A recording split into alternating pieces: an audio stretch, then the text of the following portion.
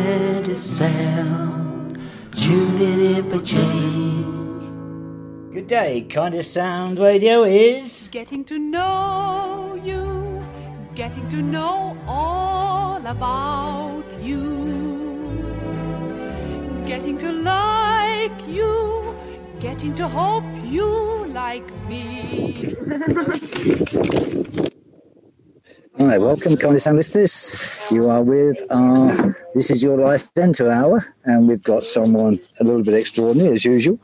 Someone that's born the 30th of May, 58, a Gemini, a working class person from Cumbria, a council house kid, a skinny girl, a skinny person, I was thinking for a sex ago, excelled at sport and academia. She was a voice for her own household, got a strong voice, strong in opinion, a good orator, and jaws that defy normal medical science. I think there's only one person meeting that one, is Kath Temple. Hi, Kath.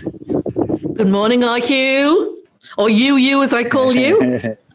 What a privilege to be here with you and your friends, and I'm looking forward to the next hour. I think it's going to be a busy hour, so I won't talk too much because I know that's going to be the quality of others today. So, first of all, Gemini, I looked at this with some interest, and you just ticked all the boxes.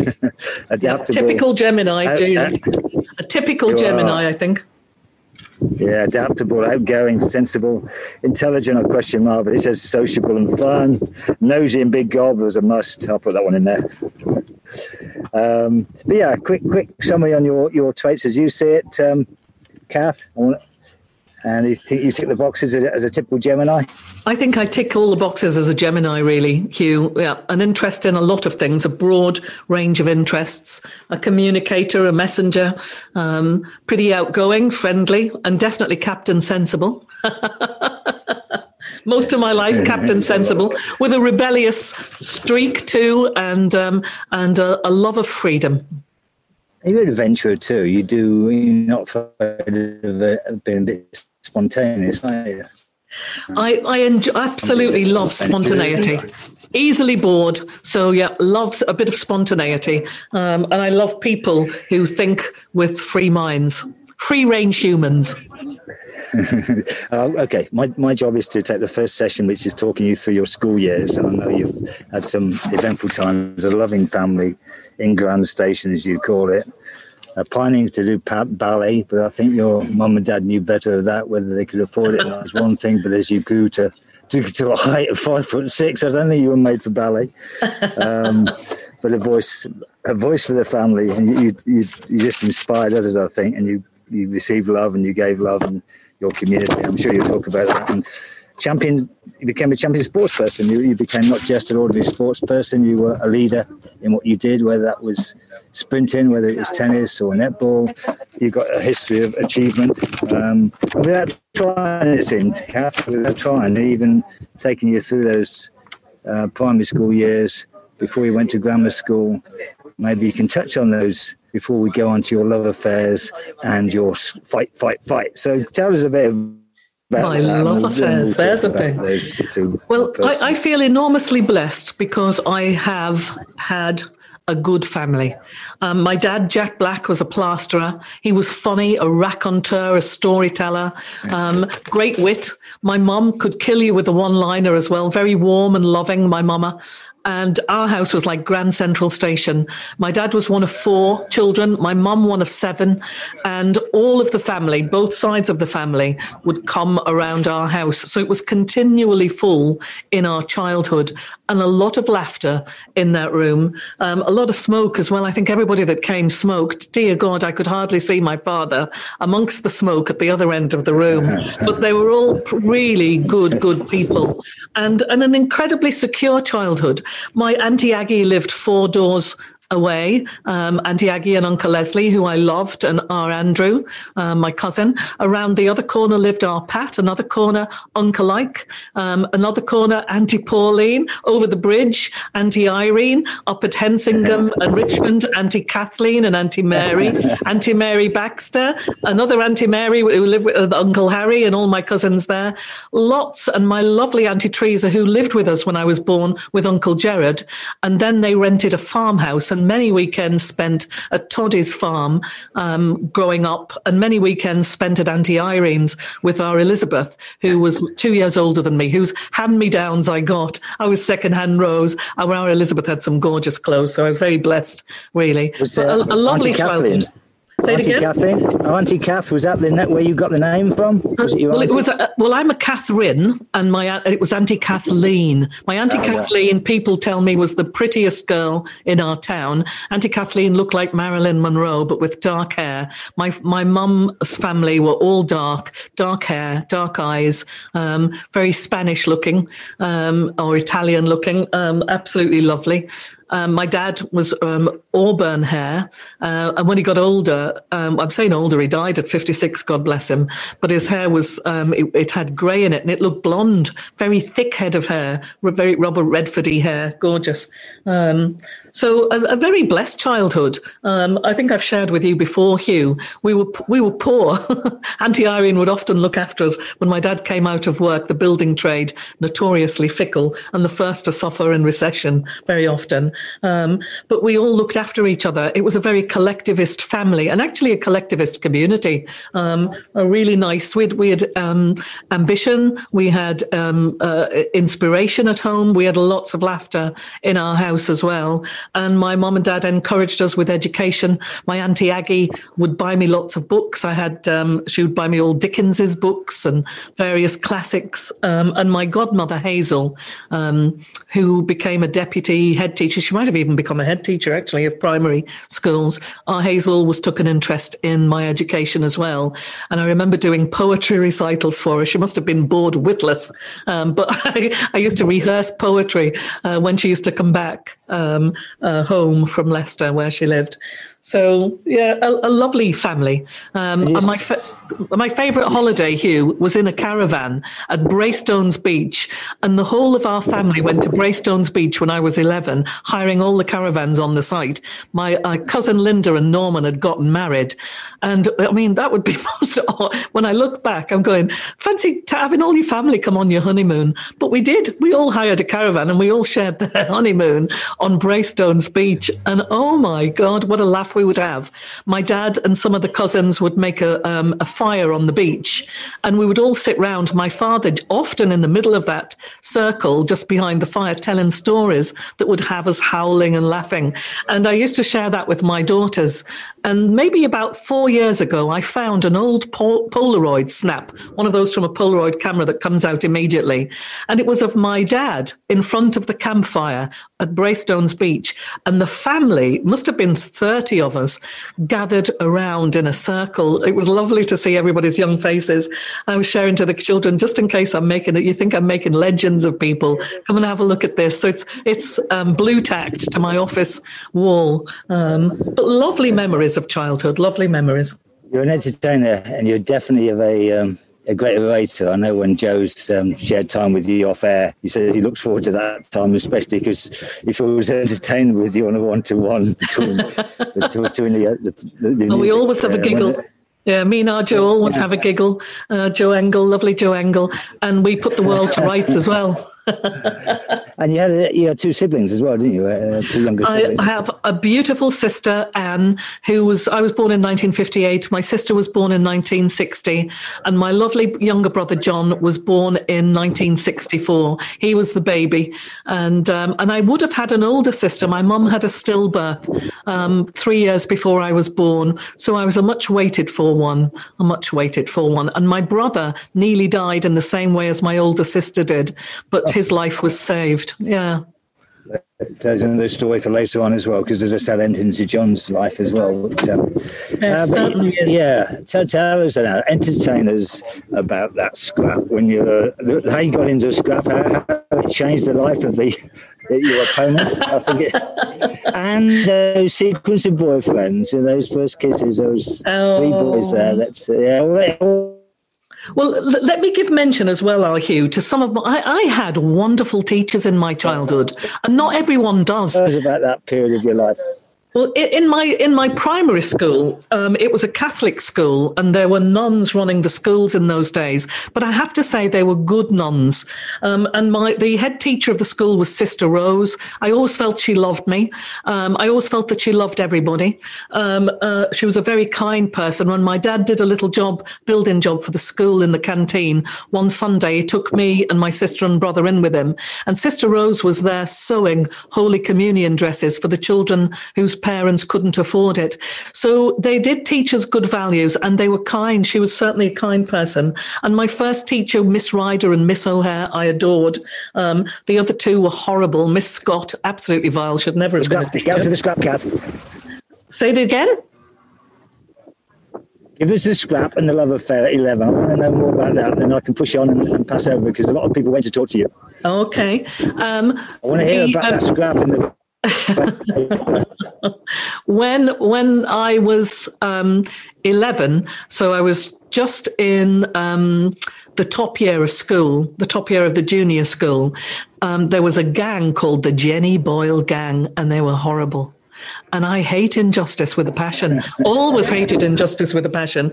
And they said, could they borrow my Powerball? Now, that might not sound like a big thing, but that Powerball was definitely about 3 shillings. I mean, they're next to nothing now. And so that was 3 weeks' pocket money. So they never gave it to me back. So they were older than me, I bravely asked them for my Powerball back. Oh, and that was the start of the bullying, because I never got it back, let me tell you. And one day in the top playground, there was about 6 or 7 toilets, and I came out of one of them, and the Jenny Boyle gang were lined up by the sinks. It was like some old B movie. And they said if I didn't fight Pauline Lofthouse, they were all going to jump me. Well, I'm not daft. So I thought, well, it's easier to fight one than them all.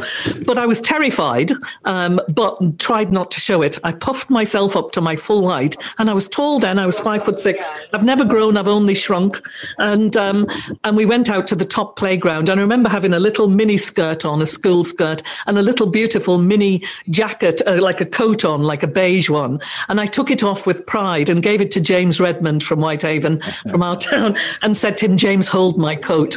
And Pauline Lofthouse swore, and we didn't swear. And I was just appalled at the language she was using. I swear plenty now, by the way. And she said about there being rules for fighting. And I'm thinking naively, because I'd never had a fight in my life, oh my God, there's rules for fighting in the school playground. I didn't know that. And she said not to scratch, pull hair, or kick. And the first thing she did was grab hold of my very long blonde hair, kick my shins and scratch my face. Well, I'll tell you what, fear and adrenaline are a very good combination in such a situation, because I battered her all the way around that playground. I was so incensed at her breaking her own rules. So that I then knew I could fight. And then Sister Mary Jude, who was not a nice nun, flapped up that playground like Batman's sidekick and said, Catherine! And I thought, oh, she thinks I've started it. And I only had to fight because they were going to jump me. So I ran 2 miles home, and my dad was obviously on the dole, I think, at that time, because he was at home and he would have normally been at work. And he was putting together a little £9.99 pence, or £9.19 shillings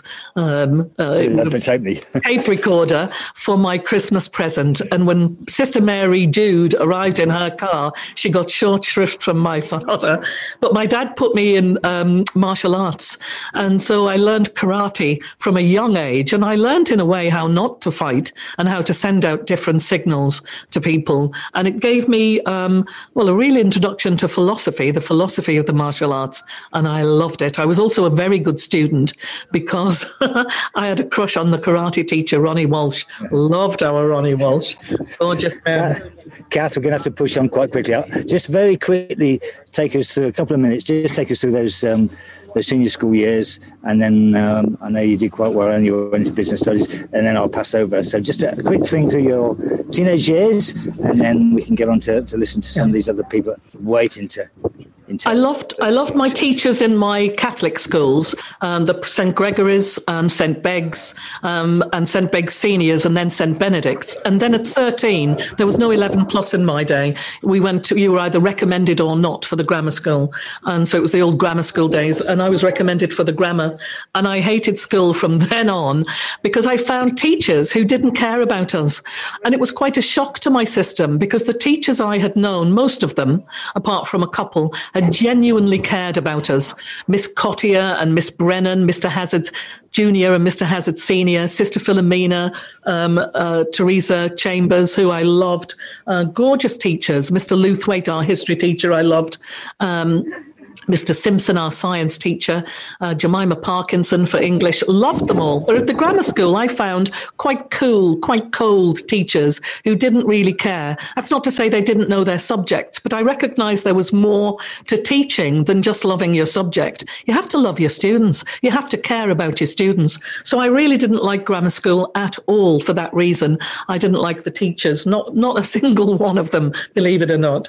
I didn't know whether to be a psychologist at 18, whether to be a journalist at 18, whether to be a teacher at 18, or whether to teach karate, the martial arts, to the Metropolitan Police Force. I'd stayed with a Met police officer and his wife, who were originally from Whitehaven, down in Kilburn in London, and I'd worked with all of the Japanese masters from Tatsuo Suzuki down, and I'd got on famously with them. In fact, I went out with one of the instructors when I was just 16.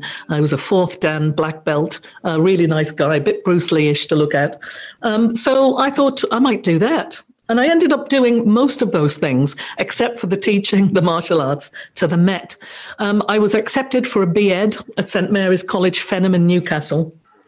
But in working at a factory in 1976, after finishing my A-levels, there were about 12 unemployed teachers. And I thought, my dad's been on the dole on and off all of our lives, and I do not want to be finishing a 4-year degree course and to be coming on to be unemployed or to work in a factory where I found the work utterly soulless and wondered how people could do it. So I went back to the careers advisor at school, bit useless. Most careers advisors I found were, and I ended up swapping the course, still going to Newcastle, but to do business studies. And when I left there, I went into media and PR by chance rather than by good planning. So I ended up working for a subsidiary of Tenneco called Albright and Wilson in media and PR. Then Kath, I'm going to have to pass you on, Kath. Okay. Our time's limited. Your first piece of music, and we'll have a little bit of that before we go into the questions from others, and I will pass over. Your first piece of music and why you chose that piece of music. My first piece of music is Love is the Answer by England Dan and John Ford Coley. And I think love is the answer. I agree with the Beatles too. All you need is love. But I love this one. I love the sound pieces on it. So everybody enjoy Love is the Answer, England Dan and John Ford Coley.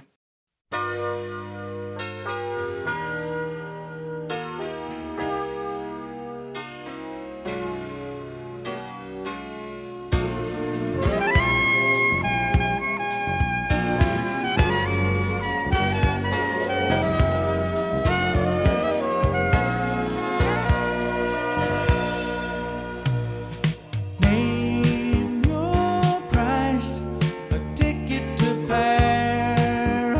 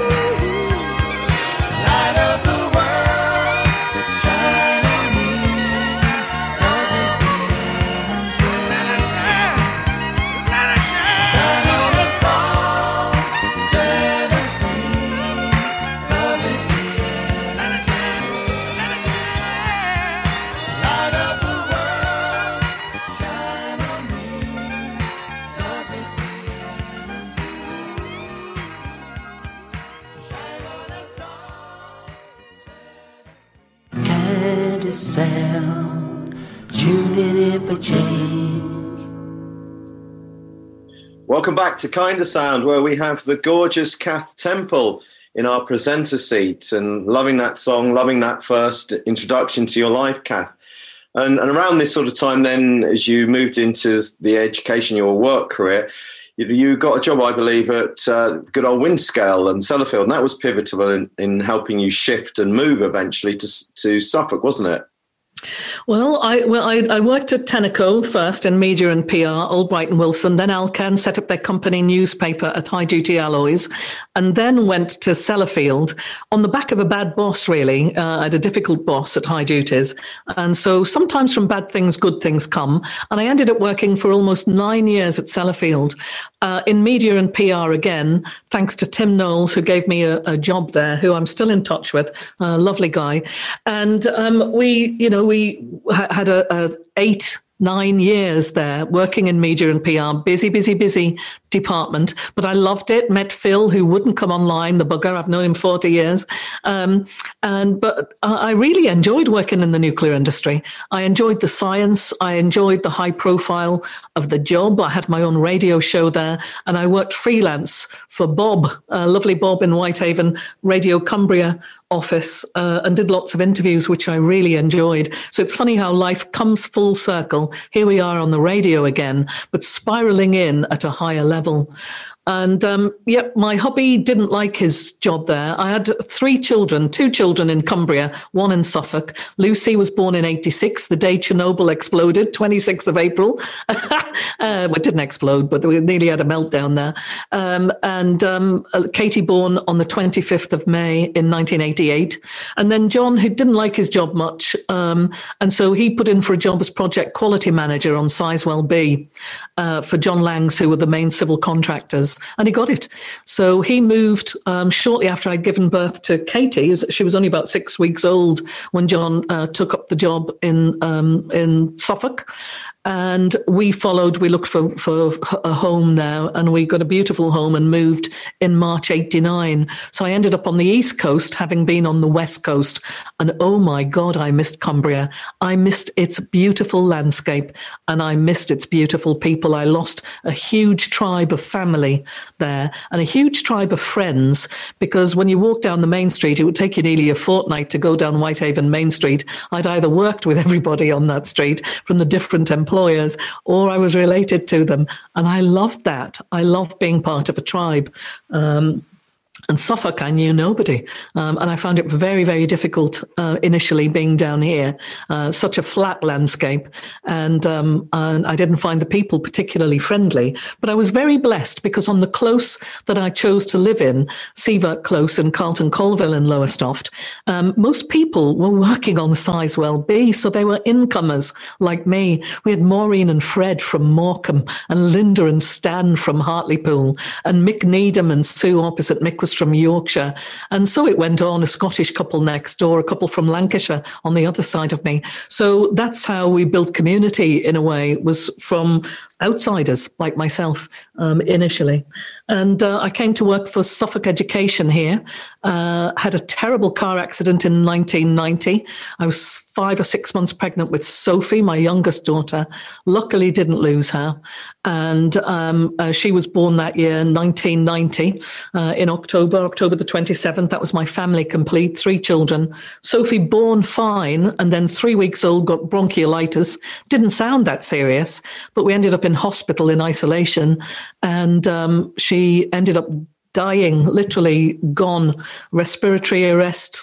She was absolutely black from head to toe, about 6 times before they got her from children's ward onto special care baby unit, where she should have always been, really. And she was on life support for a time, touch and go. Nobody's eyes could meet mine. And I thought, I'm going to leave this hospital, still bleeding from birth, with breasts full of milk and without a child. It was very, very hard. Oh, I still feel emotional when I think about it. Oh, my goodness. Anyway, she survived. They didn't think that she would. They thought that she would be brain damaged if she did survive, but she was fab. Oh, I've gone. You'll have to talk, Ian. Oh, Kath.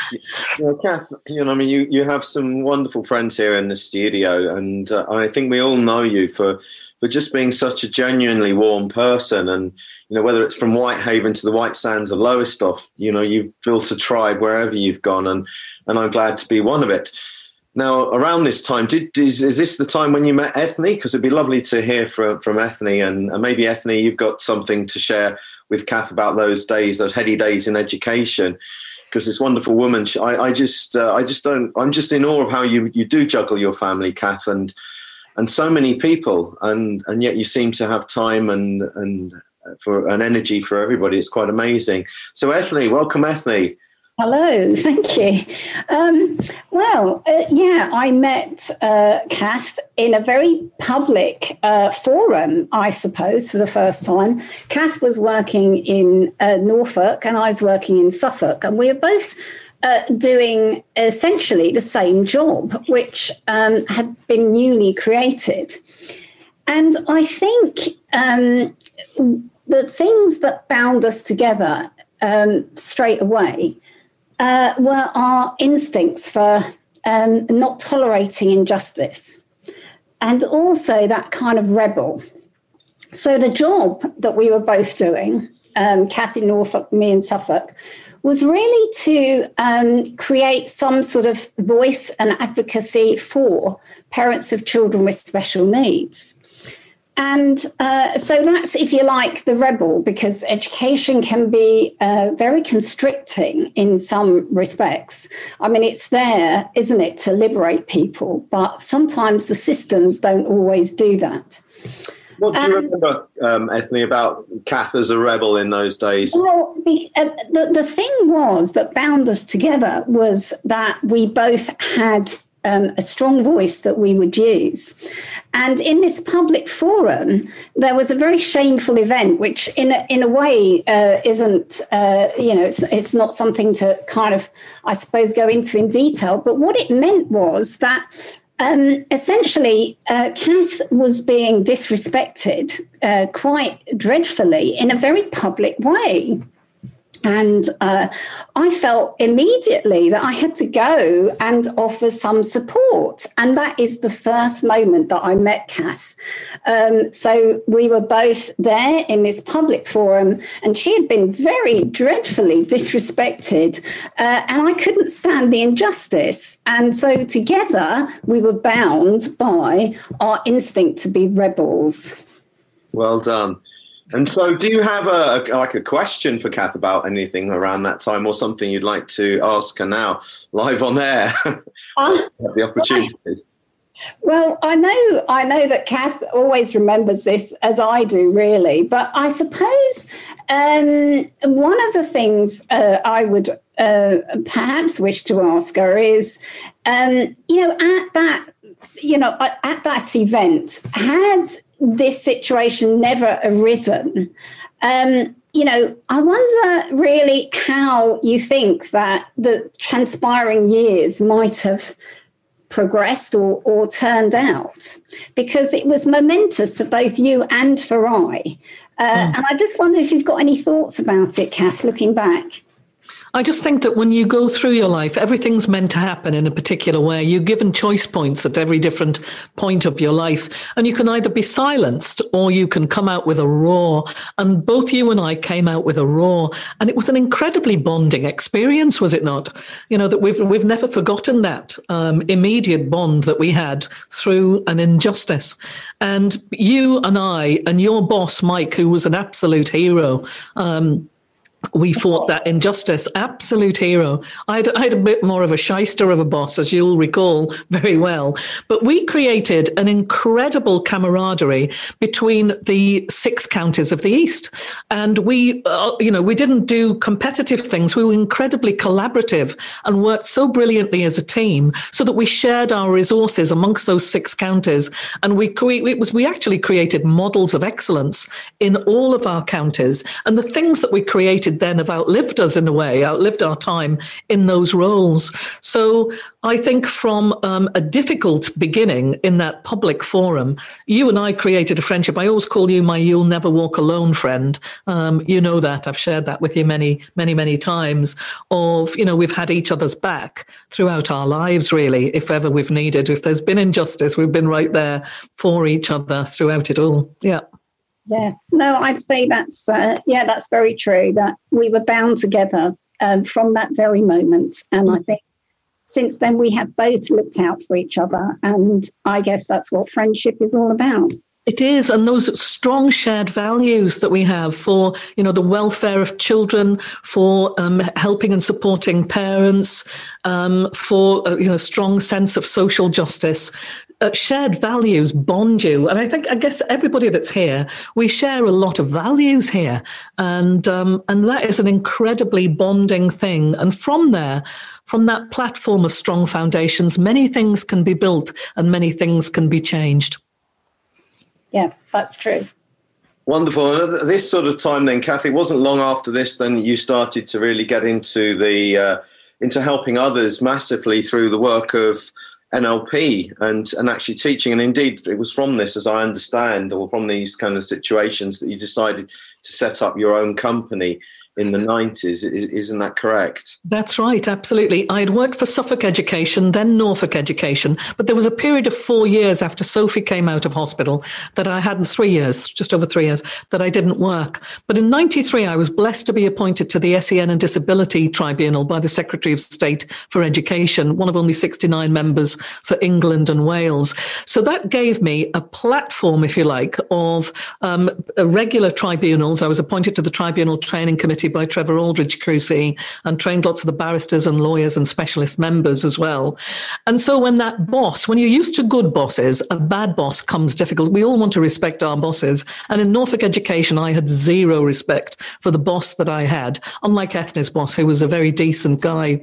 And so in 95, in August, I gave in my notice and left. And in September, I set up the Lifelong Learning Company because I am one of those people. I've learned all of my life. And actually, every single person on here is one of those people too, lifelong learners developing and growing themselves.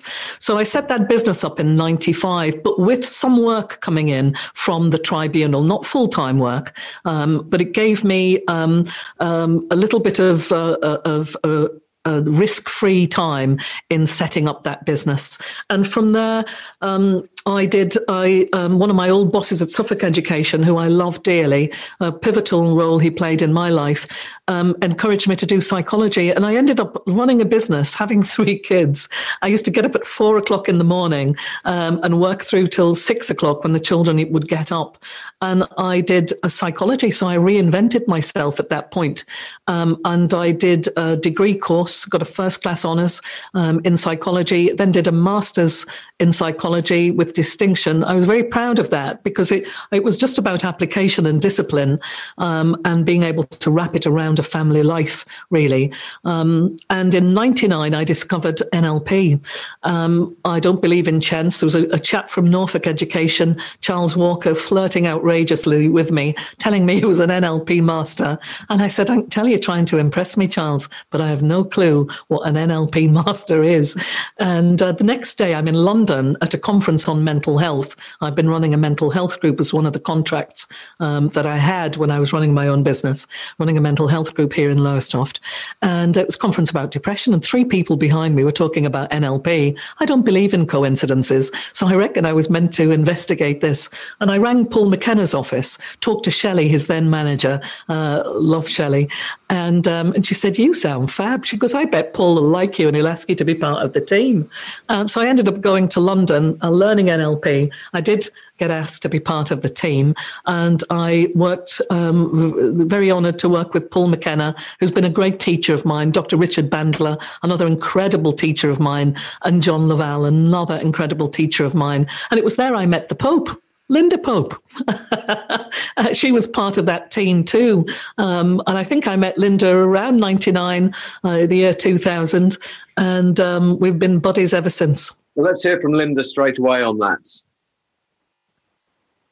Yeah, that's absolutely right. In fact, I was thinking about the way this is unfolding. And I thought, yes, I feel like I fit in the NLP years. And one of my questions will be about our meeting, I think. It was an interesting one. It was 2000. I was doing my NLP Masters. I think you were already on the training team then, but I have a feeling you were a delegate on that course. But we were thrown together, for want of a better phrase, in an exercise, which I'm sure you'll remember. So I think the way I got to know Kath was I made quite an impression on her, I think, and that is literally because I smacked her in the forehead.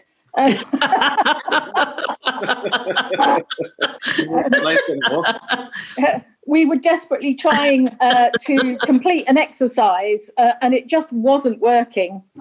And I think, you have one of those little insights, and I thought, well, this needs physical contact. And spot on. Needed to be embodied. I got smacked in the forehead. So, yes, I wasn't violent, I promise. I just gently pushed it into her forehead. So I think that was the first impression. And then we had a few meetings following that. I became also a member of the training team. And so it's grown. And I've been friends with Kath throughout her sort of growth journey, if you like, with NLP to some extent. I was there on many the adventures we've had on some of these courses couldn't be repeated here. But and I was there for the first NLP training that Kath ever ran, and that was also great fun, a huge great fun experience. Such fun. Yeah, too many stories, really. So I guess my question to you really is back to that. What on earth did you think in those first moments with a strange woman that you were working with? I thought you were, I knew we were different, but again, shared values. I loved that you had great clarity. You've always had great clarity, Linda, and you have a wonderful way of explaining difficult concepts. And I really admired and respected your mind, as I do Ethne's. I do everybody's here, actually. A wonderful mind that makes me think. And I love it when people stimulate me, when I'm made to expand, if you like, and think about things a little differently. So I loved that about you. And then we, by chance, met again in Glastonbury with our lovely Jeff Merrigan. I love Jeff Merrigan, who was also part of our running a Reiki Masters training at the Chalicewell Gardens, right at the foot of the Tor. It was the first time I'd ever visited Glastonbury. So we did Reiki Masters together.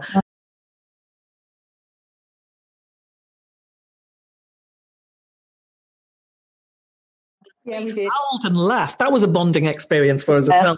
Howled and laughed on that course for the right reasons, and so that was it. Friendship born, and I'm a very loyal person, as you know, friends for life, generally. And also I really remember the first time coming to your home in Suffolk. We were working together on a project for the company that I was working for at the time.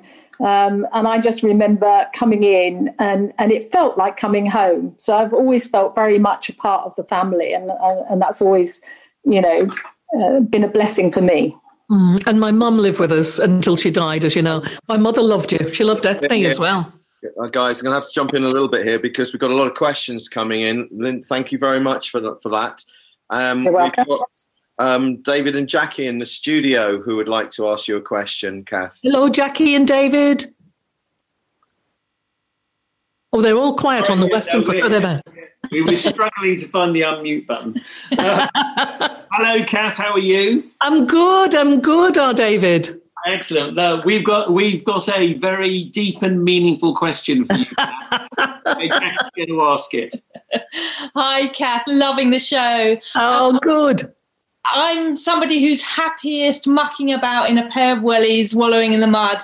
And I just love your Happiness Foundation and the joy that you bring. So I'm just wondering, what item of clothing gives you the most happiness?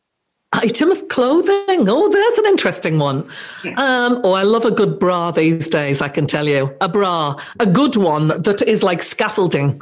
So I need a good bra to hold my bits in place these days. So I like a nice bra. a bit sexy that only you know you've got on.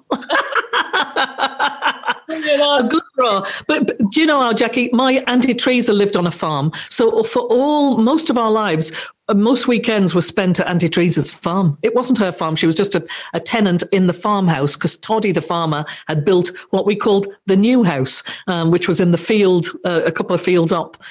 So we had the farmhouse, but right in the middle of the farm. Bloomin' loved it. Loved it. Loved being on the farm. Lovely. Well, come and visit us. I would love to come across to Wales and pay a visit. It sounds fabulous. Brilliant. Look forward to meeting you. Yeah. Enjoy the rest of your show. Thank you. Thanks, guys. I'm going to ask Sabrina to step in now because it'd be lovely to hear from Sabrina. And if you've got something that you'd like to share with Kath.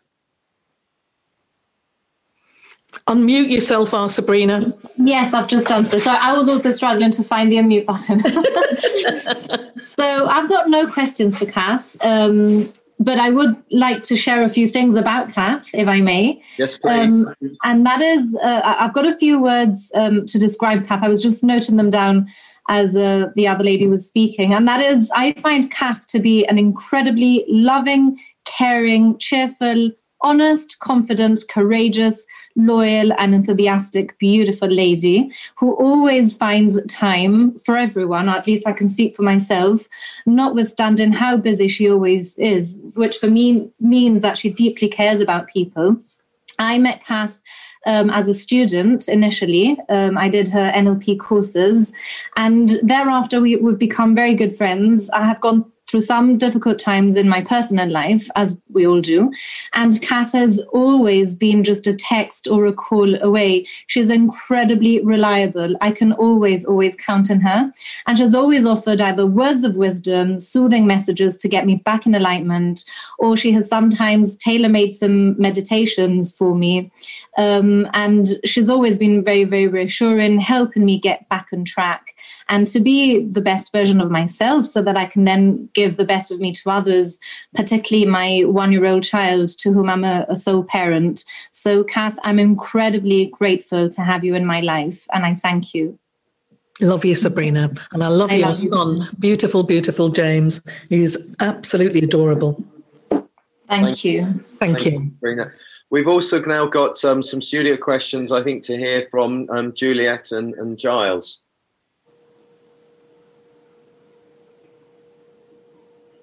I think we have. Hi, Kath. Juliet here. You're so giving and warm with your praise of people, and you have a very open heart from what I've experienced of you so far. What inspires you to be so warm and giving to others? I think it's just having strong values, I think, and living in alignment with those values, walking those values into the world, I think is really important, because otherwise we're out of alignment ourselves. So love is one of my core values, peace, freedom, justice, fairness, all those sorts of values. And I think, Einstein said we can look at the world as if everything's a miracle or as if nothing is.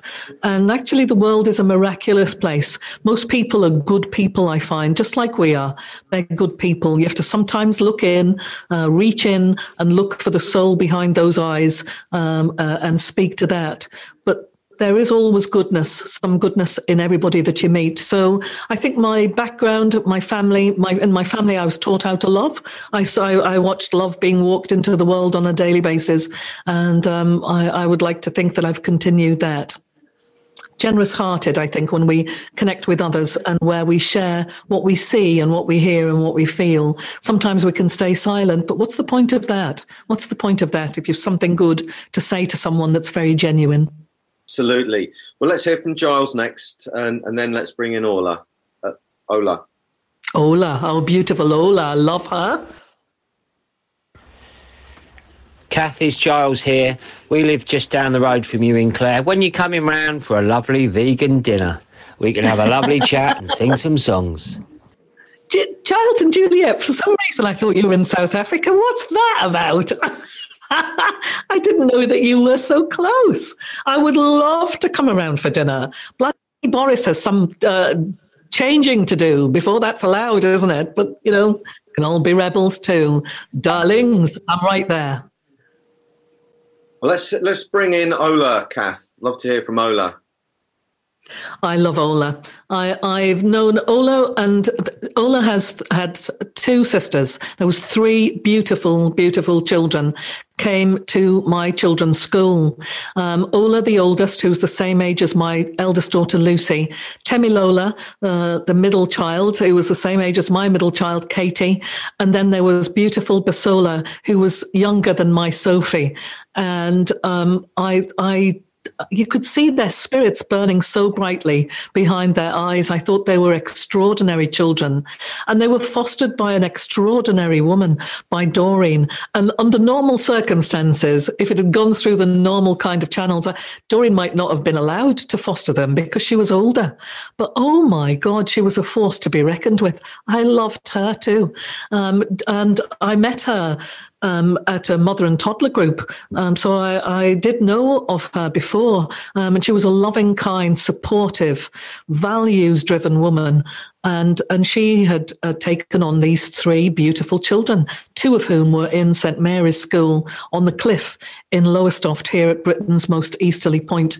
And Ola there was a fierceness and fabulousness about her from the start. And her and Temi would come around to play sometimes after school. And Temi had sickle cell anemia. And I remember, and it was painful at times. And I remember Ola as a tiny little girl, this fearsome intelligence, this fearsome, fabulous presence, saying, when I grow up, I'm going to be a doctor and I'm going to make you better, Temi. I mean, and I thought, this is where vocation comes from, sometimes from hardship, sometimes from difficulty. And so I'm not going to say any more about that, but let's say hello to our beautiful Ola, who is a sole daughter, as is her sister Temi, and Bosola still lives in my heart. Maybe, Ola, you'll tell your story. Yeah, Ola, let's hear from you. Hi. It's so interesting how there are themes that go through all of our lives and people that go through all of our lives. And I'll probably be explaining a bit more what I mean. But myself and Kath actually came into contact in a weird way because I was a snitch. So being a black person in Lowestoft and being the only black kid in school was really weird, and it kind of caused a lot of confusion. And I started getting bullied in school. So, my foster mom asked me to name the bullies. And, most tough kids would have never said the names, but I did. And I said one of the people that was being nasty to me was Lucy Temple. So my foster mom, being the kind of person that she was, had a chat with some of the parents, but also approached Kath and said, what can we do about this? And Kath said, just come round for dinner and I'll explain to Lucy and Katie. So we went round for dinner and, Kath, explained you can't be horrible to black people. The bullying started again the next day, but they didn't realize that Lucy had changed camps. So Lucy became like my PR manager, communications director, and my reputation management service. So I didn't even have to say anything because Katie would be right in front of me saying, Mom said you can't be horrible to black people, so you can't be horrible to Ola. I used to stand behind Katie and Lucy, and she completely defended me in front of everybody and explained, what had been said over lunch. So I went from being like the odd kid to actually being one of the popular kids at St. Mary's, because I always had Lucy by my side explaining and defending. And, me and Lucy actually became really good friends. Even when I was in boarding school in Nigeria, we used to write to each other, physical letters that used to take 2 weeks to deliver.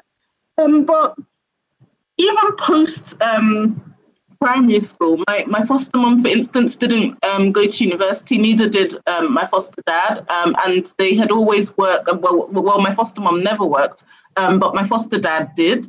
But in terms of role modeling, Kath was like this young, beautiful, blonde lady that owned her own business, that drove a sports car. And obviously, I'd never had that exposure before. And that, kind of made me a lot more career orientated than perhaps, I would have been. And when I was applying to university, for instance, Kath was the first person I contacted and said, I'm writing my personal statement for medical school. Can you help? And again, there Kath was reaching out to her contacts, making sure that my personal statement got edited. So I eventually got into medical school with Kath's help. And then when I was starting my business, I now run one of the largest healthcare companies, healthcare investment companies in Africa.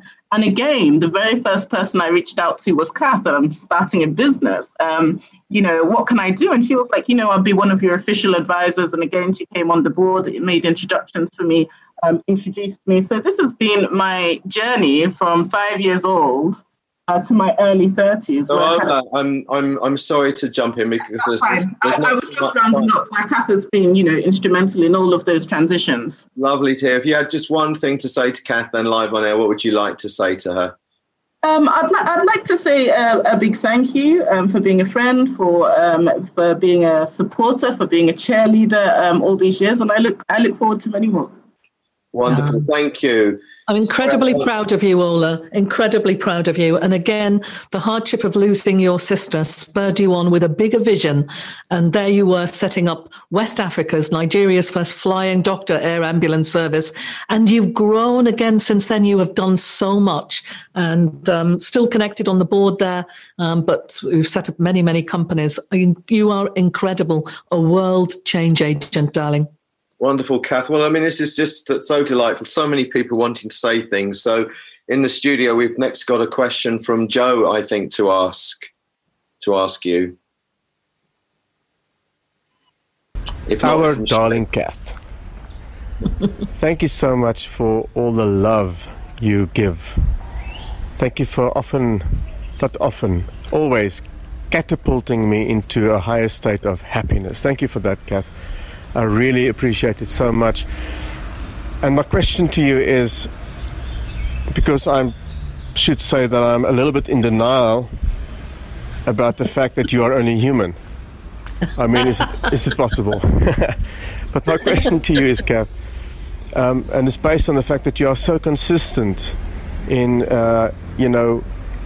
your choice of spirit and words to often just bring us up and bring us higher, a leader in that.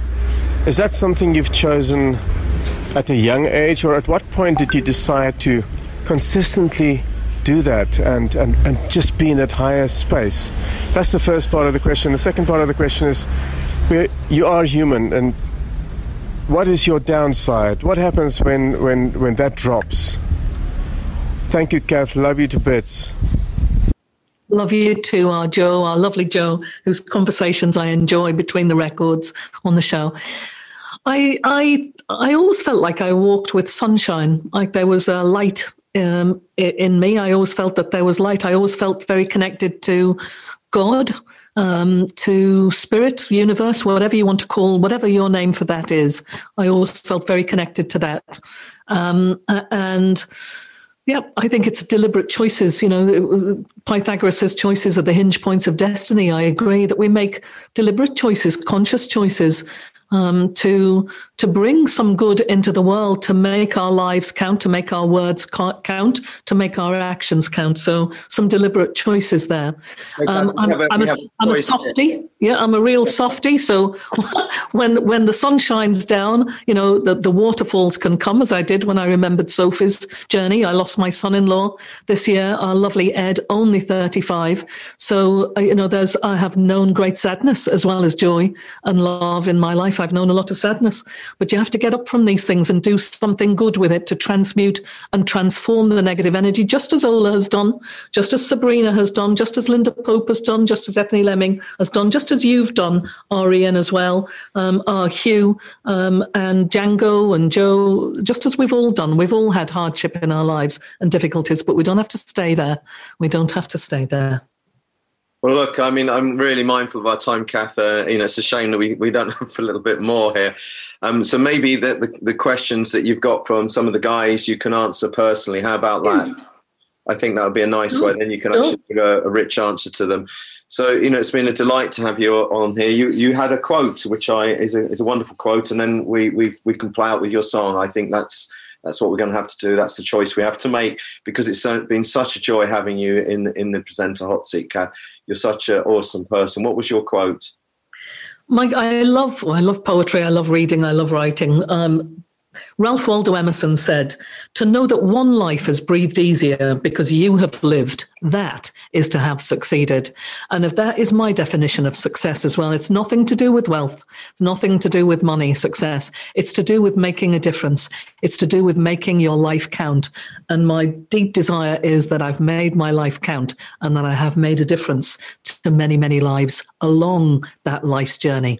I think you have done that. And I think also love is something I would wrap around you. So it's appropriate that your final song is Let Your Love Flow by the Bellamy Brothers. Love is an action. It isn't just a feeling. Walk love as a daily action into your lives.